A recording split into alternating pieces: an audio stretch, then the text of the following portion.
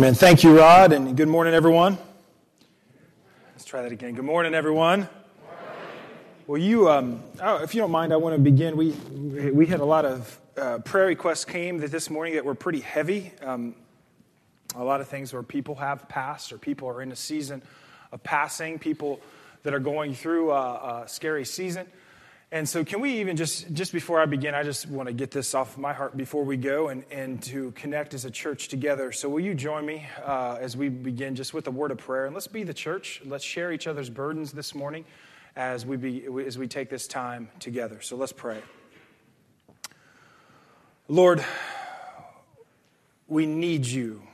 And Lord, I can't deny that I know on a Sunday morning people come with many different moods, many different feelings, many different things that are upon their hearts.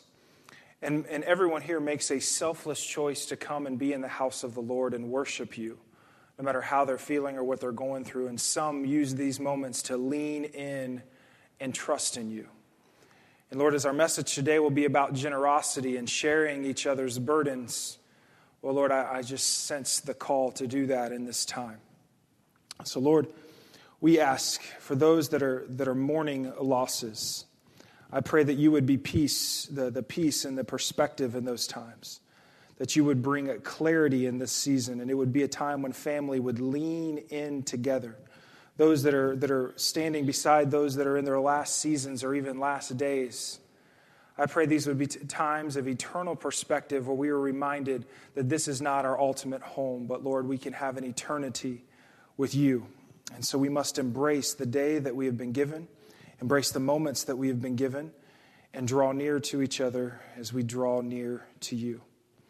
And I pray for Ava and the uncertainty and the fear even all around this. Lord, I pray that you bring peace and healing over this situation. It wouldn't be a time of confusion, but rather a time of clarity, that you would be a God that is in the center, that is longing for others to draw near to you and see your move in the midst of any report that we're ever given.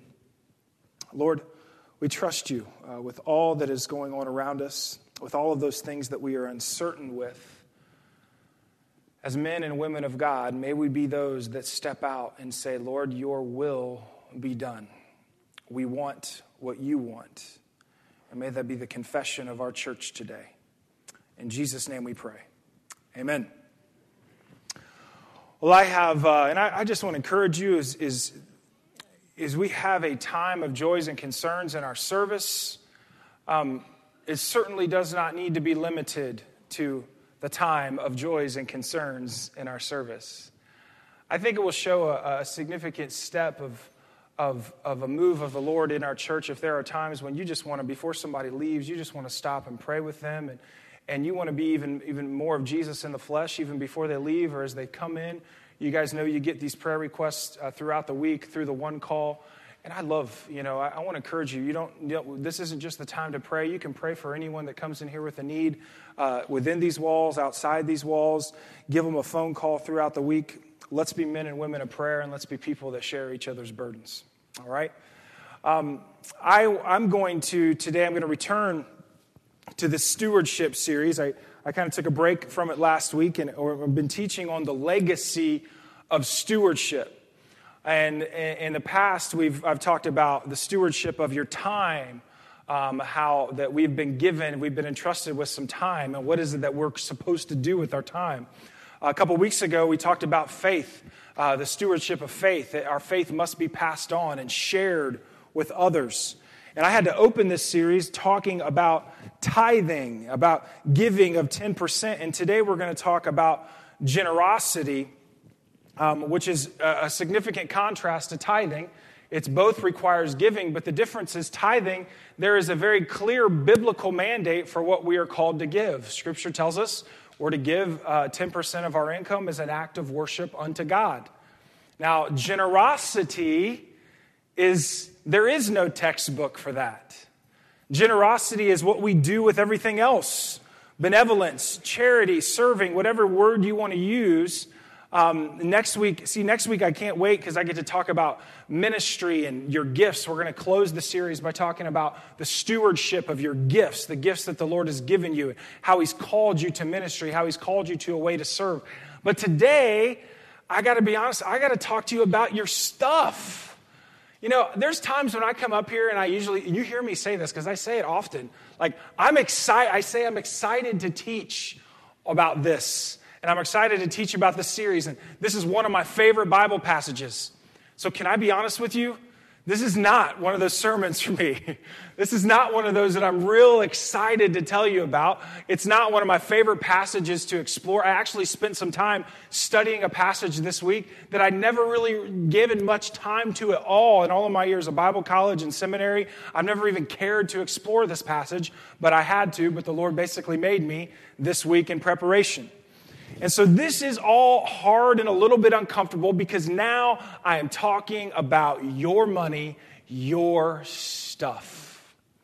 But you have to realize, as I've had to realize, is that there is a clear sign of spiritual maturity when we begin to understand stewardship, exactly what stewardship truly is.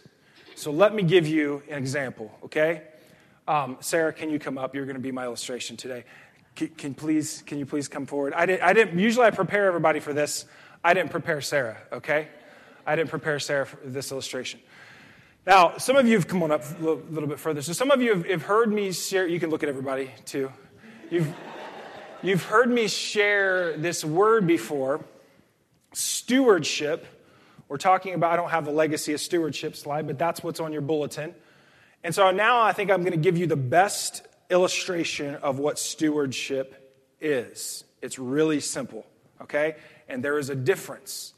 And there's a difference with all that you guys can consider. Now look, if you don't know this yet, I am loaded. I have a whole $5 right here, okay? So there's one. I'm giving that to you. And I'm going to ask if you wouldn't mind. Oh, wait, no, I got one more in my pocket. If you wouldn't mind, go give that one to Jake. Go give that $1 bill to Jake. And that's yours to keep, to do whatever you would like with. I mean, anything. Go spend it on whatever. Do anything you want with that, all right? All right, I'm going to give that one to you. If you wouldn't mind going and give that to Ty, okay? Now, once again, anything you want with it it's up to you, okay? I know there's lots of varieties. Lots of choices you're going to have to make with that $1 bill, but I trust that you'll make really great choices with it. All right. Go give that one to Lisa back there, okay?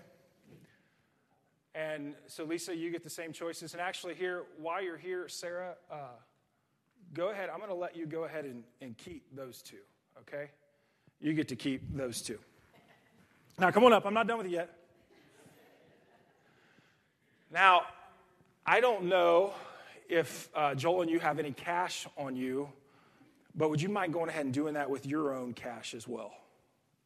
I'm just kidding. I wouldn't put that pressure on you. But now listen, but that tension just happened. Everything changes in that moment.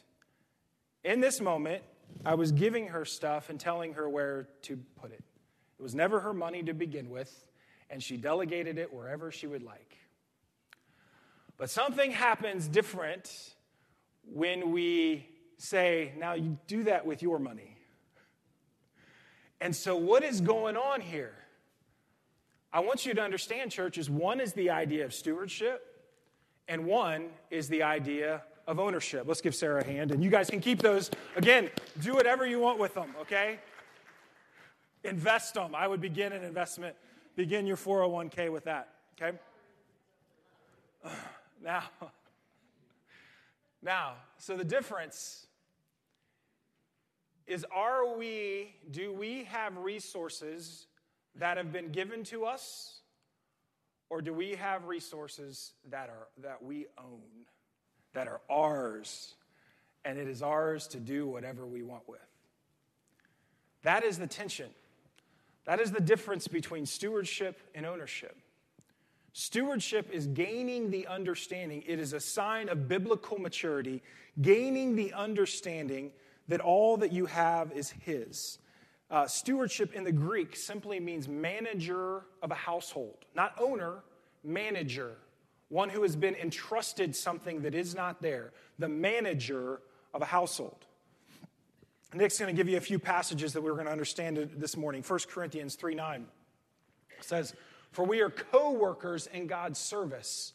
You are God's field, God's building." And these next two passages are the ones that we have to decide as men and women of God whether we really believe or not. These are some of the most foundational biblical texts, especially that one right there. In the beginning, God created the heavens and the earth. Genesis 1:1.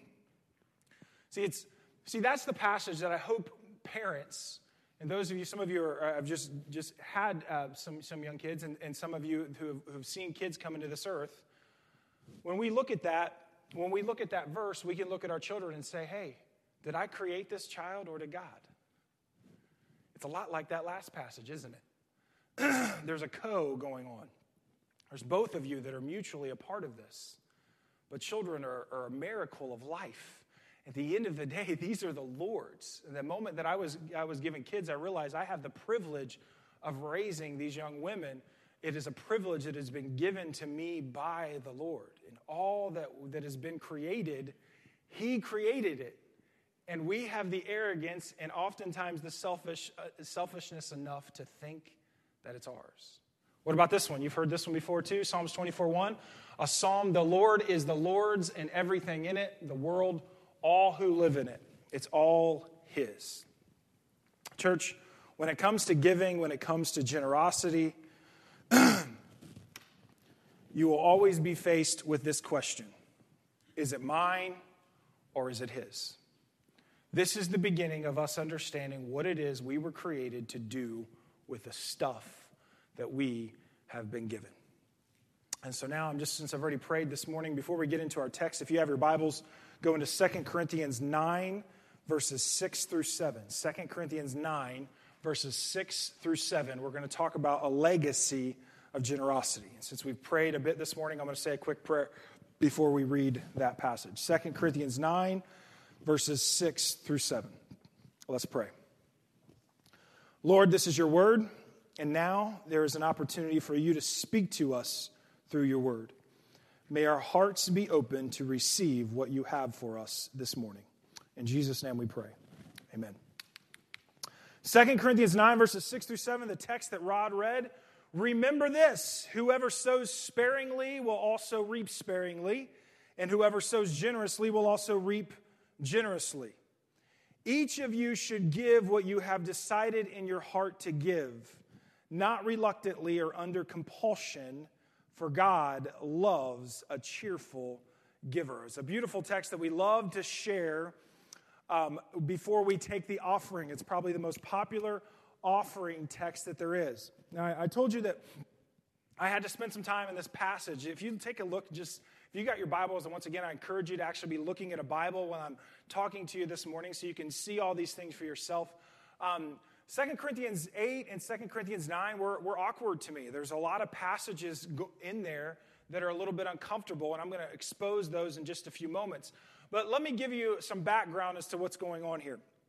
Okay, so there's the 1 Corinthians and there's the 2 Corinthians. Okay, remember these two things, they're letters. They're letters written by Paul. We're only seeing one side of the story. We're seeing Paul write a letter to the Corinthians, and in this case, he's writing a second letter to the Corinthians. So there was an original response sent from the church in Corinth, and then there was a response in 1 Corinthians 1. There was another response from Corinth, and then there's yet another response by Paul in 2 Corinthians, okay? So this is what's going on. There's this interaction between Paul and the Corinthian church. Now, where this began that you read about in 1 Corinthians chapter 16 is Paul is collecting an offering, all right? In my Bible college, they used to say, I used to always hear parents that said, Pastor Brody, every time you give a devotion, collect an offering, okay? No, I don't do that. But that's what's going on here. Paul is collecting an offering for the Jerusalem church. Now, why did the church in Jerusalem need money? And why was this the church that he was concerned with? Well, Jerusalem was a bit more of an epicenter, was a little bit bigger than a lot of the other places they had been. And Jerusalem is obviously filled with a lot of Jews. There's a lot of religious tension there. And there were people that were of non-Jewish, they were different ethnicity, and they were coming to Christ. Now, these people were outcasts. These people lived in the inner city, so they didn't have a lot of other ways to provide for themselves. And not to mention there was extreme persecution because they were in the town where Judaism was extremely strong. So not only were these people highly persecuted, they were often highly impoverished, and there was no way for them to get resources. So the Jerusalem church, mainly focusing on those Christians that had become Christians outside of Judaism, they were the most persecuted. So there was an offering being taken for them. And we read about this in 1 Corinthians 16. Now, what Paul discusses in these passages in chapter 8, he makes reference to the Macedonians.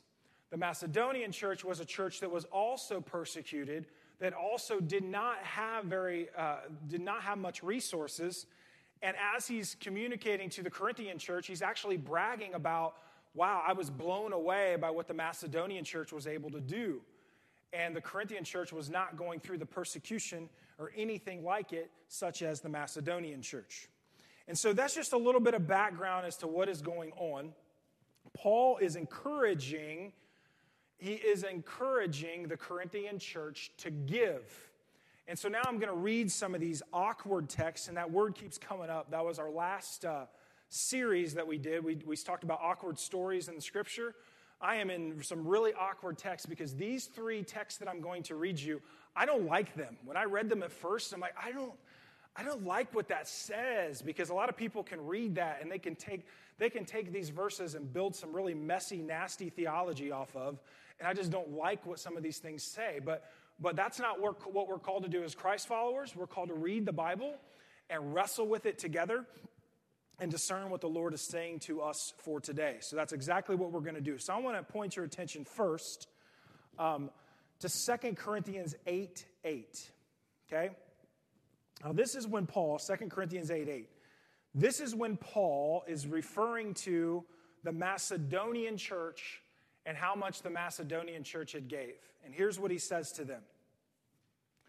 I am not commanding you, that's a great point, but I want to test the sincerity of your love by comparing it with the earnestness of others. Now, if you've read that verse, maybe you understand why that makes me so uncomfortable. Because Paul, right in front of their face, he is saying, I'm going to compare your giving. And he's comparing the giving to that of the Macedonian church, who is in a much dire, much more challenging situation than the Corinthian church. All right, awkward passage, right? Something you don't want to hear. You wouldn't want to hear the pastor, taking a look at, and like I said, I told you a few weeks ago, I don't ever do this, taking a look at your checks and saying, hey, I saw what you gave, but so-and-so is going through a much tougher time, and they gave a lot more than you did. So just kind of, you wanted to make that comparison for you. And that's kind of what Paul is doing. But the good thing is that the Corinthian church hasn't given anything yet. They've known this opportunity to give was coming to them, and now it is here. So here is a very clear biblical truth, though, that we have to pull out and that we have to wrestle with today as a church here in West Alexandria. The sacrificial giving of others in more challenging circumstances is always relevant to our giving. What am I trying to say, church? Is as I prayed this morning, a prayer I've been praying every time that I pray before dinner. I have to come at points where I realize that, daggone it, I'm blessed. I really do have a really good life. There are others that are in more challenging circumstances, and there are other places across this world where the church of Jesus Christ is growing. And it's not growing because of their stuff, it's growing because of their sacrifice. And there are always moments when I have been given opportunities to be generous, where I have opportunities to give, that Brody Reich needs to look in the mirror and realize he's blessed. And church, as American Christians, we all need to come to that conviction that we truly are blessed.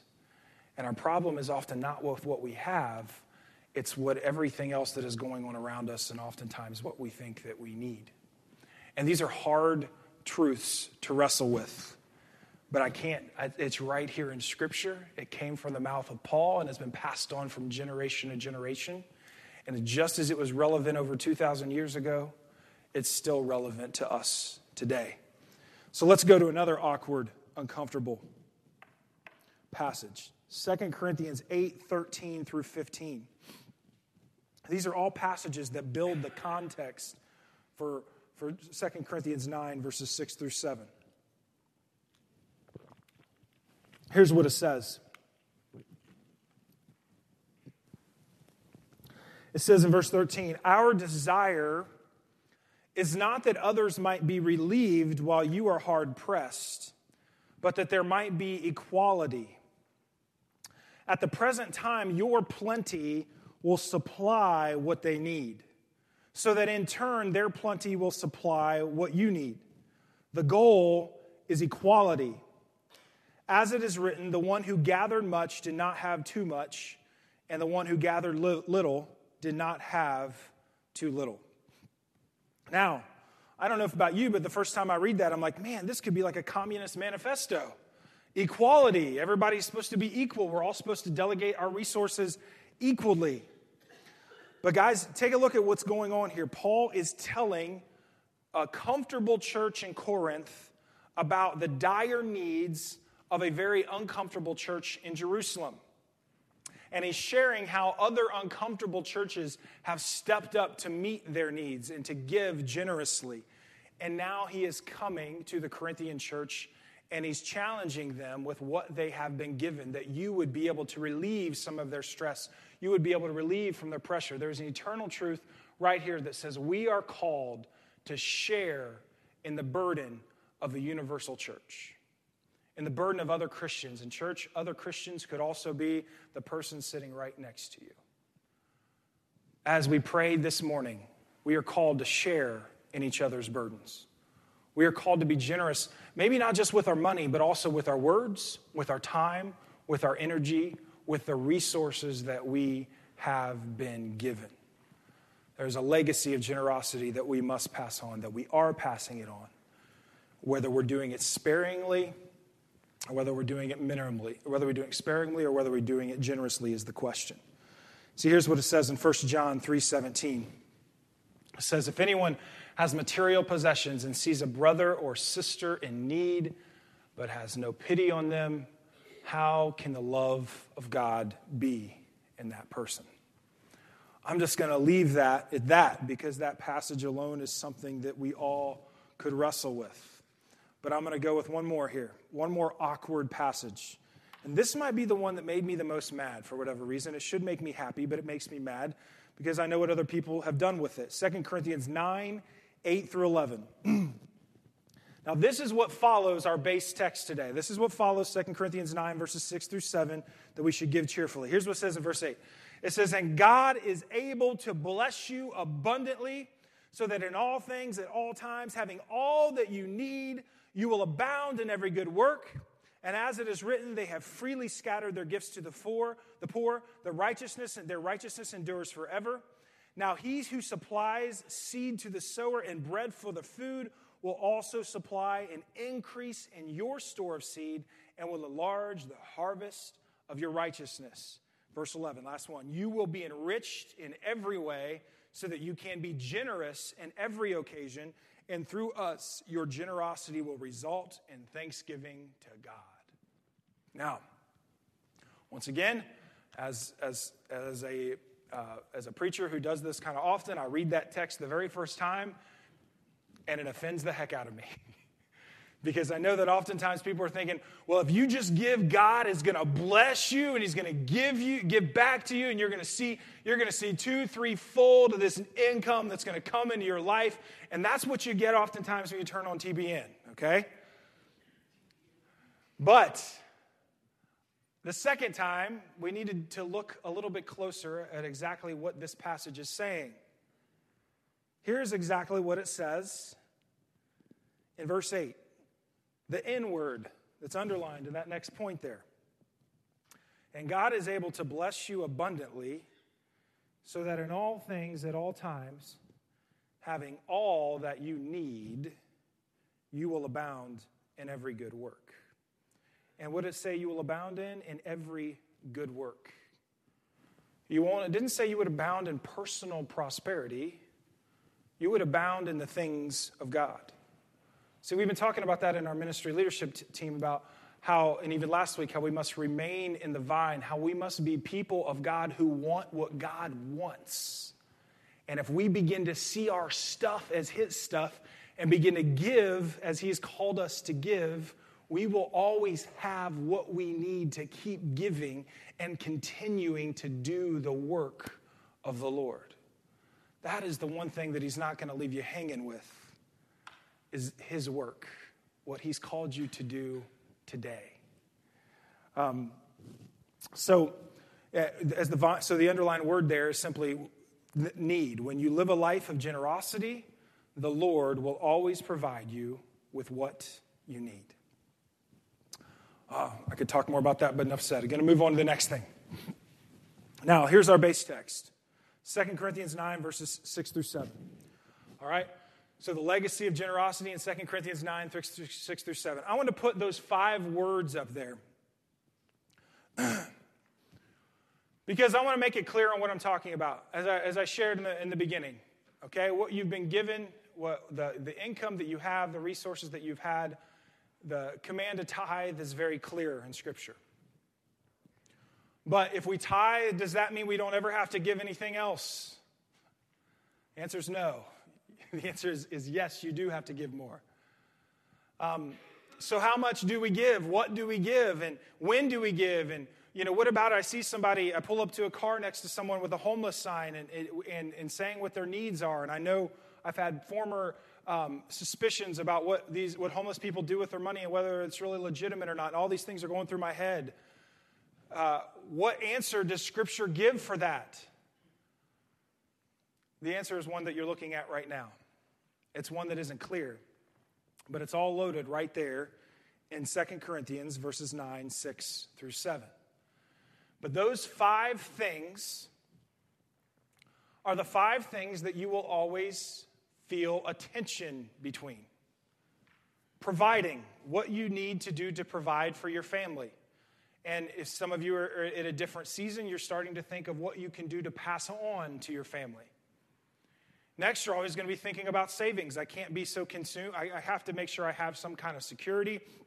It's not responsible for me to spend all of my savings. There has to be something in case things were to go wrong. I believe it is proper stewardship that we save. And generosity is the thing in the middle that we're talking about. And then there's, of course, entitlement. We can't pretend that entitlement shouldn't be on that list because it's a big tension that we all face. There's always these things that we need. We think that we should have by now that we don't have. And our neighbors have them now. And if I had these, my life would be so much easier. And we're always consumed with entitlement. And then there's, of course, the D word, which is debt. We often have debt that we're responsible for and things that we have to take care of. And so what answers can a pastor provide on a Sunday morning about those 5 things and the tension that we all have? Well, here, I'm going to give it my best shot. You ready? Number 1.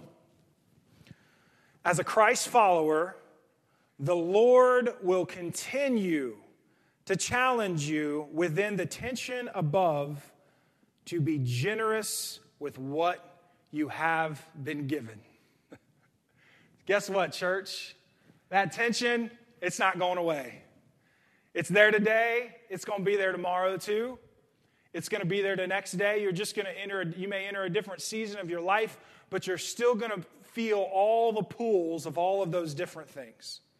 And the Word of God is not one that's waiting, well, if this will just happen, if you'll just make this change in your life, it'll be so easy and so clear what the Lord is calling you to do with what your stuff. No, the way it works is the Lord is ready to show up in your life right now, and He wants to wrestle with that tension with you, and He wants you, yes, to feel that sacrifice, that discomfort in realizing, well, if I give this, then something else is going to suffer. And if this happens, then there's going to be a challenge in another direction of my life. That is the tension that the Lord does call you to live in and keep living in to be a man and a woman of God. Because it's the same tension that everybody else lives in, but as men and women of God, we have a different call to generosity, to realize that all that we have is His, And so in our moments of a desire to give, we will always have this wrestling. The tension's not going away, but the good thing is this. What will happen with this tension is the next. The more sacrificial giving that you share, the more you will be transformed and experience the Lord. See, here's how faith grows. You're in that awkward moment when you know there's a venue or some way that you should be generous, and it hurts a little bit, and you do it. And then something else happens. There's a different kind of reward that you get for that. It's not a reward that somebody says, I saw what you did, that was amazing, or all of a sudden your bank account has $5,000 more dollars. I'm not talking about that kind of reward. I'm talking about that feeling that you have of doing exactly what the passage that we shared a few moments ago is, partnering with God. That, wait a second, God has all this stuff, but it's been entrusted to men and women like me, and I have to be used of God to distribute that stuff. Because I like to just think, well, maybe that's somebody else's job, or maybe that's the job of somebody that's got more money, or maybe that's a bigger church's job to do. But wait a second, I am a steward of what the Lord has given me, so I am entrusted with His stuff. And church, I can't explain it to you without you experiencing it, that is what we are called to do. We get this experience of partnering with God that becomes contagious. And our faith begins to grow in such a way that when we're faced with a new tension, we're reminded of what happened to us last time we gave. We're reminded us of how we began to be transformed. We began to see all that we had been given in a different light, not in what the world says about what we have. Number 3, and here's the truth in this passage. Your generosity should not be expressed compulsively or reluctantly. Your generosity should not be expressed compulsively or reluctantly. I used to get annoyed when I was in a church that would have missions convention. Nothing wrong at all with missions convention. Basically, the point of our missions convention was that we were raising a lot of money for missionaries. There wasn't anything wrong with that. We were just challenging everybody to give towards the ways that the gospel is being impacted. In some ways, that's a little bit of what we did this morning, except we're giving specifically to resources rather than to missionaries. But the part that frustrated me was that we would have a goal. We would have a number that we were trying to reach. And if we didn't reach that goal, in some cases, they would keep us in there, and service wasn't over until we pledged that amount. We'd have the giving amount that day, or we'd have the pledged amount that day. Now, the challenge with that is there is your example of compulsion, giving because you're being forced to, and also your example of reluctancy, giving because even though I don't really know if I can afford this, I don't even know if I want to do this, but I'm going to do it anyway because somebody's telling me to. There is your example of compulsion and reluctancy.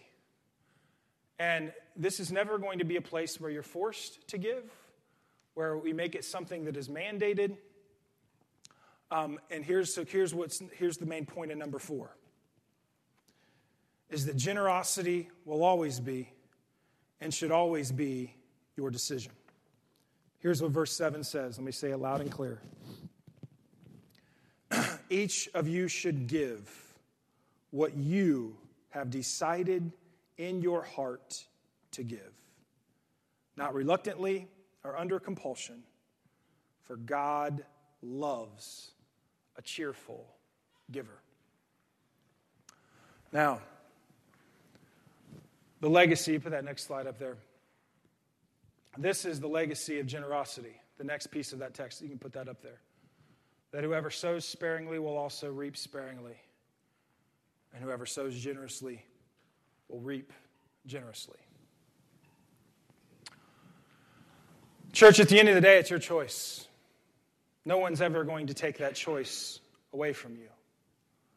This message today, these texts today, call us to be men and women of God that wrestle with that tension of saving, of providing, of entitlement, of debt, and learn how to be people in the middle of all of that, wrestle with what we have been given and make a decision to give.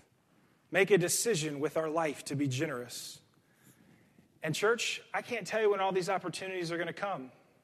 I can't tell you in what different ways they're going to come, but some of them are already right in front of you.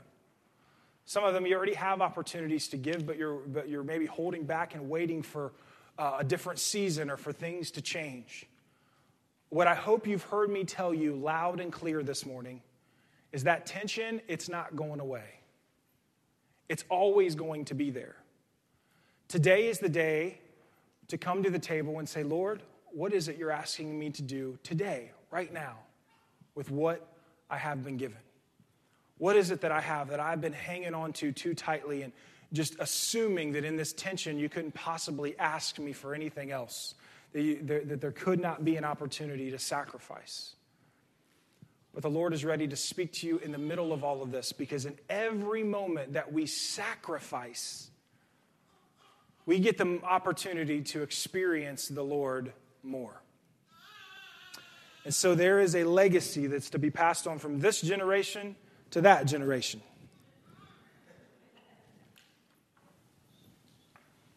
Is it one that we will see a generous reaping, or one that we won't pass on very much because we've been sparingly with what we've had? Church of Jesus Christ in West Alexandria, that's what we're called to today. We are stewards. All that we have truly is His. What will we do with what we have for the next generation? Let's pray. Lord, today, Lord, I've had to talk about a topic that is uncomfortable for me. I don't know whether it's uncomfortable for other people in this room, but for me to share that we have a responsibility with the stuff that we have been given. The discomfort only comes because I think, like many others do, that what I have is mine. But Lord, as a steward of the Lord, will you soften our hearts to be reminded that all that we have has been given to us, whether we feel as if we've earned it, whether we've worked hard for it, we have been given the stuff that we need to have what we have by a Creator above. And we are here on His terms, not ours. We are here to do His will, not ours. So Lord, may we be men and women that are discerning, that wrestle with the tension that everybody else faces, and decide to be people that are generous with our life, to be generous with our words, to be generous with serving, to be generous, of course, with our income, and to be those that share with those in need around us and with needs that need to be met for your glory.